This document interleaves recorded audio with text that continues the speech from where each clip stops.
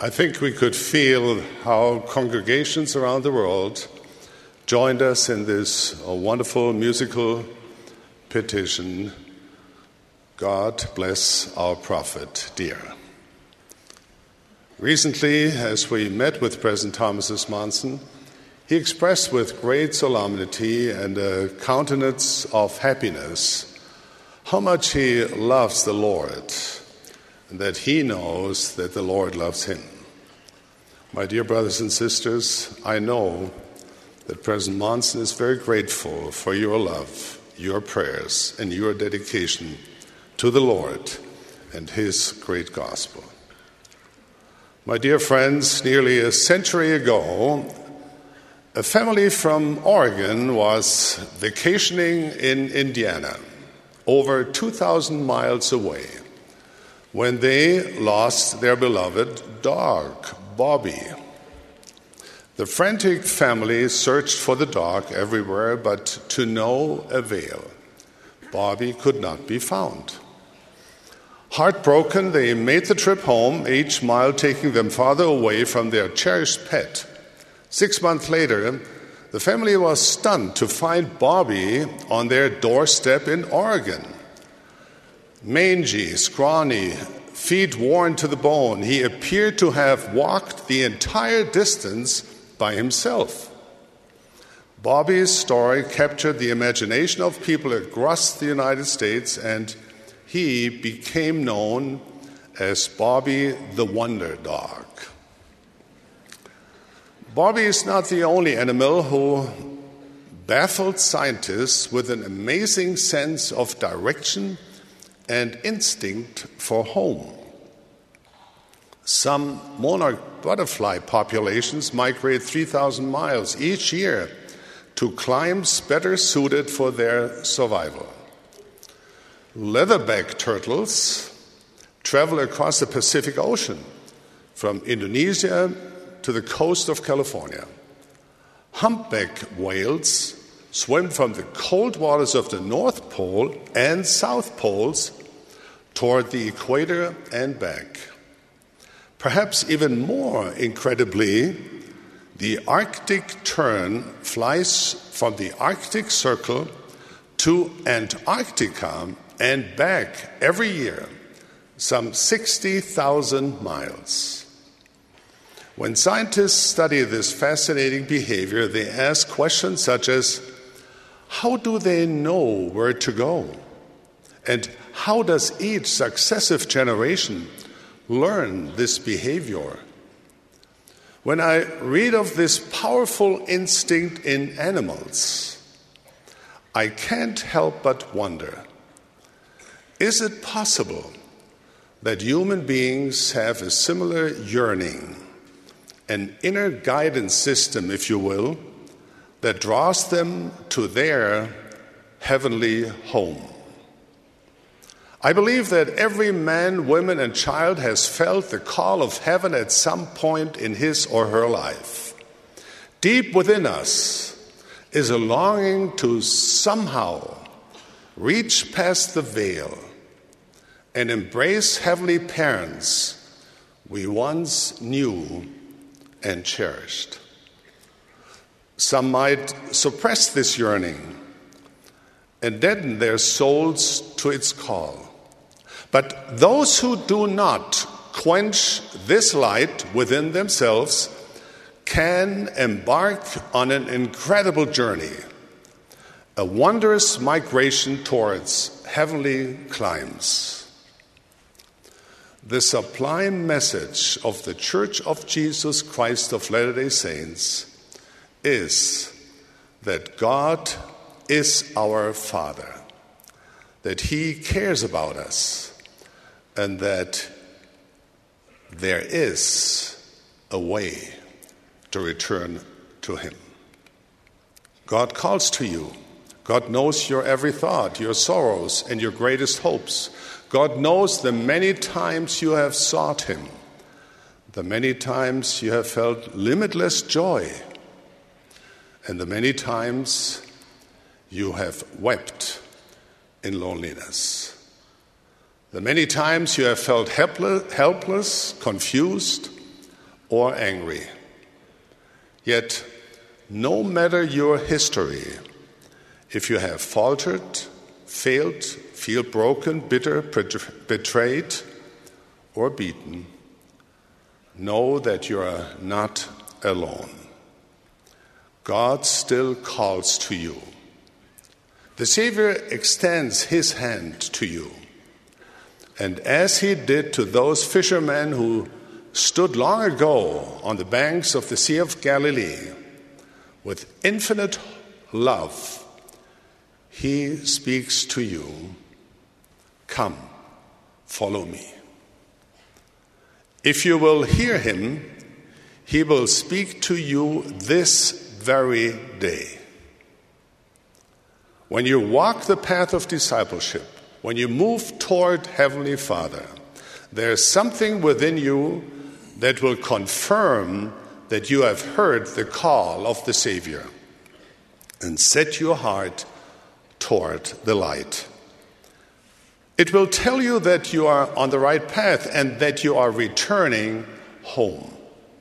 Since the beginning of time, God's prophets have urged the people of their day to hearken unto the voice of the Lord thy God, keep his commandments and his statutes, and turn unto him with all thine heart and with all thy soul. The scriptures teach us 1,000 reasons why we should do this. Today, let me offer 2 reasons why we should turn to the Lord. First, your life will be better. Second, God will use you to make the lives of others better. I testify that when we embark upon or continue the incredible journey that leads to God, our lives will be better. This does not mean that our lives will be free from sorrow. We all know of faithful followers of Christ who suffered tragedy and injustice. Jesus Christ himself suffered more than anyone else. Just as God makes the sun to rise on the evil and on the good, he also allows adversity to test the just and the unjust. In fact, sometimes it seems that our lives are more difficult because we are trying to live our faith. No, following the Savior will not remove all of our trials. However, it will remove the barriers between you and the help your Heavenly Father wants to give you. God will be with you. He will direct your steps. He will walk beside you and even carry you when your need is greatest. You will experience the sublime fruit of the Spirit: love, joy, peace, long-suffering, gentleness, goodness, and faith. These spiritual fruits are not a product of temporal prosperity, success, or good fortune. They come from following the Savior, and they can be our faithful attendants even in the midst of the darkest storms. The fires and tumults of mortal life may threaten and frighten, but those who incline their hearts to God will be encircled by his peace. Their joy will not be diminished. They will not be abandoned or forgotten. Trust in the Lord with all thine heart, the scriptures teach, and lean not unto thine own understanding. In all ways acknowledge him, and he shall direct thy path. Those who heed the inner call and seek God, those who pray, believe, and walk the path the Savior has prepared, even if they stumble along the path at times, receive the consoling assurance that all things shall work together for their good. For God gives strength to the weary and increases the power of the weak. For though the righteous fall 7 times, they rise again. And the Lord, in his goodness, asks, do you want to experience abiding joy? Do you yearn to feel within your heart the peace that passes understanding? Then turn your soul toward the light. Begin your own wonderful journey home. As you do so, your life will be better, happier, and more purposeful. On your journey back to Heavenly Father, you will soon realize that this journey isn't just about focusing on your own life. No, this path inevitably leads you to become a blessing in the lives of God's other children, your brothers and sisters. And the interesting thing about the journey is that as you serve God and as you care for and help your fellow men, you will see great progress in your own life in ways you could never imagine. Perhaps you don't consider yourself all that useful. Perhaps you don't consider yourself a blessing in somebody's life. Often when we look at ourselves, we see only our limitations and deficiencies. We might think we have to be more of something for God to use us. More intelligent, more wealthy, more charismatic, more talented, more spiritual. Blessings will come not so much because of our abilities, but because of our choices. And the God of the universe will work within and through you, magnifying your humble efforts for His purposes. His work has always advanced on this important principle. Out of small things proceedeth that which is great. When writing to the saints in Corinth, Paul, the apostle, observed that not many of them would be considered wise by worldly standards. But that didn't matter, because God has chosen the weak things of the world to confound the things which are mighty. The history of God's work is filled with people who consider themselves inadequate, but they humbly served, relying on the grace of God and His promise. Their arm shall be my arm, and I will be their shield. And they shall fight manfully for me, and I will preserve them. This past summer, our family had a wonderful opportunity to visit some early church history sites in the eastern United States. In a special way, we relived the history of that time. People I had read so much about, people like Martin Harris, Oliver Cowdery, and Thomas B. Marsh, became more real to me as we walked where they walked and pondered the sacrifices they made to build the kingdom of God. They had many great traits that allowed them to make significant contributions to the restoration of the Church of Jesus Christ. But they were also human, weak, and fallible, just as you and I are. Some found themselves at variance with the prophet Joseph Smith and fell away from the church. Later, many of the same people had a change of heart, humbled themselves, and once again sought and found fellowship with the saints. We might have a tendency to judge these brethren and other members like them. We might say, I would never have abandoned the prophet Joseph. While that may be true, we don't really know what it was like to live in that time, in those circumstances. No, they were not perfect. But how encouraging it is to know that God was able to use them anyway.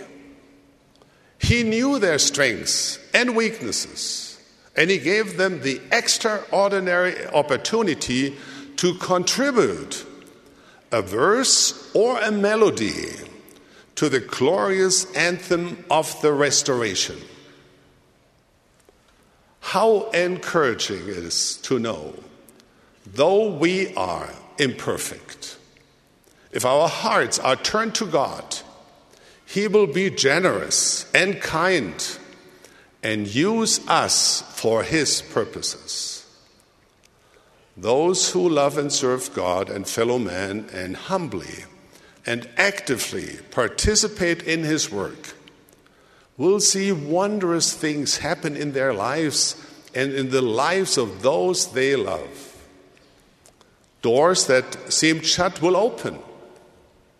Angels will go before them and prepare the way. No matter your position in your community or in the church, God will use you if you are willing.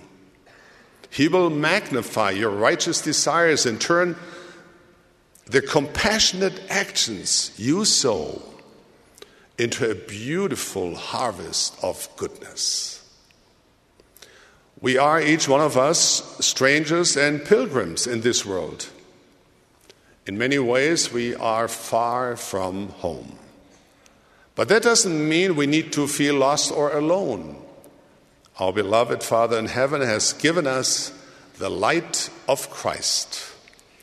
And deep within each one of us, a heavenly stirring urges us to turn our eyes and hearts to Him as we make the pilgrimage back to our celestial home. This requires effort. You cannot get there without striving to learn of Him, understanding His instructions, earnestly applying them, and putting one foot in front of the other. No, life is not a self-driving car. It is not an airplane on autopilot.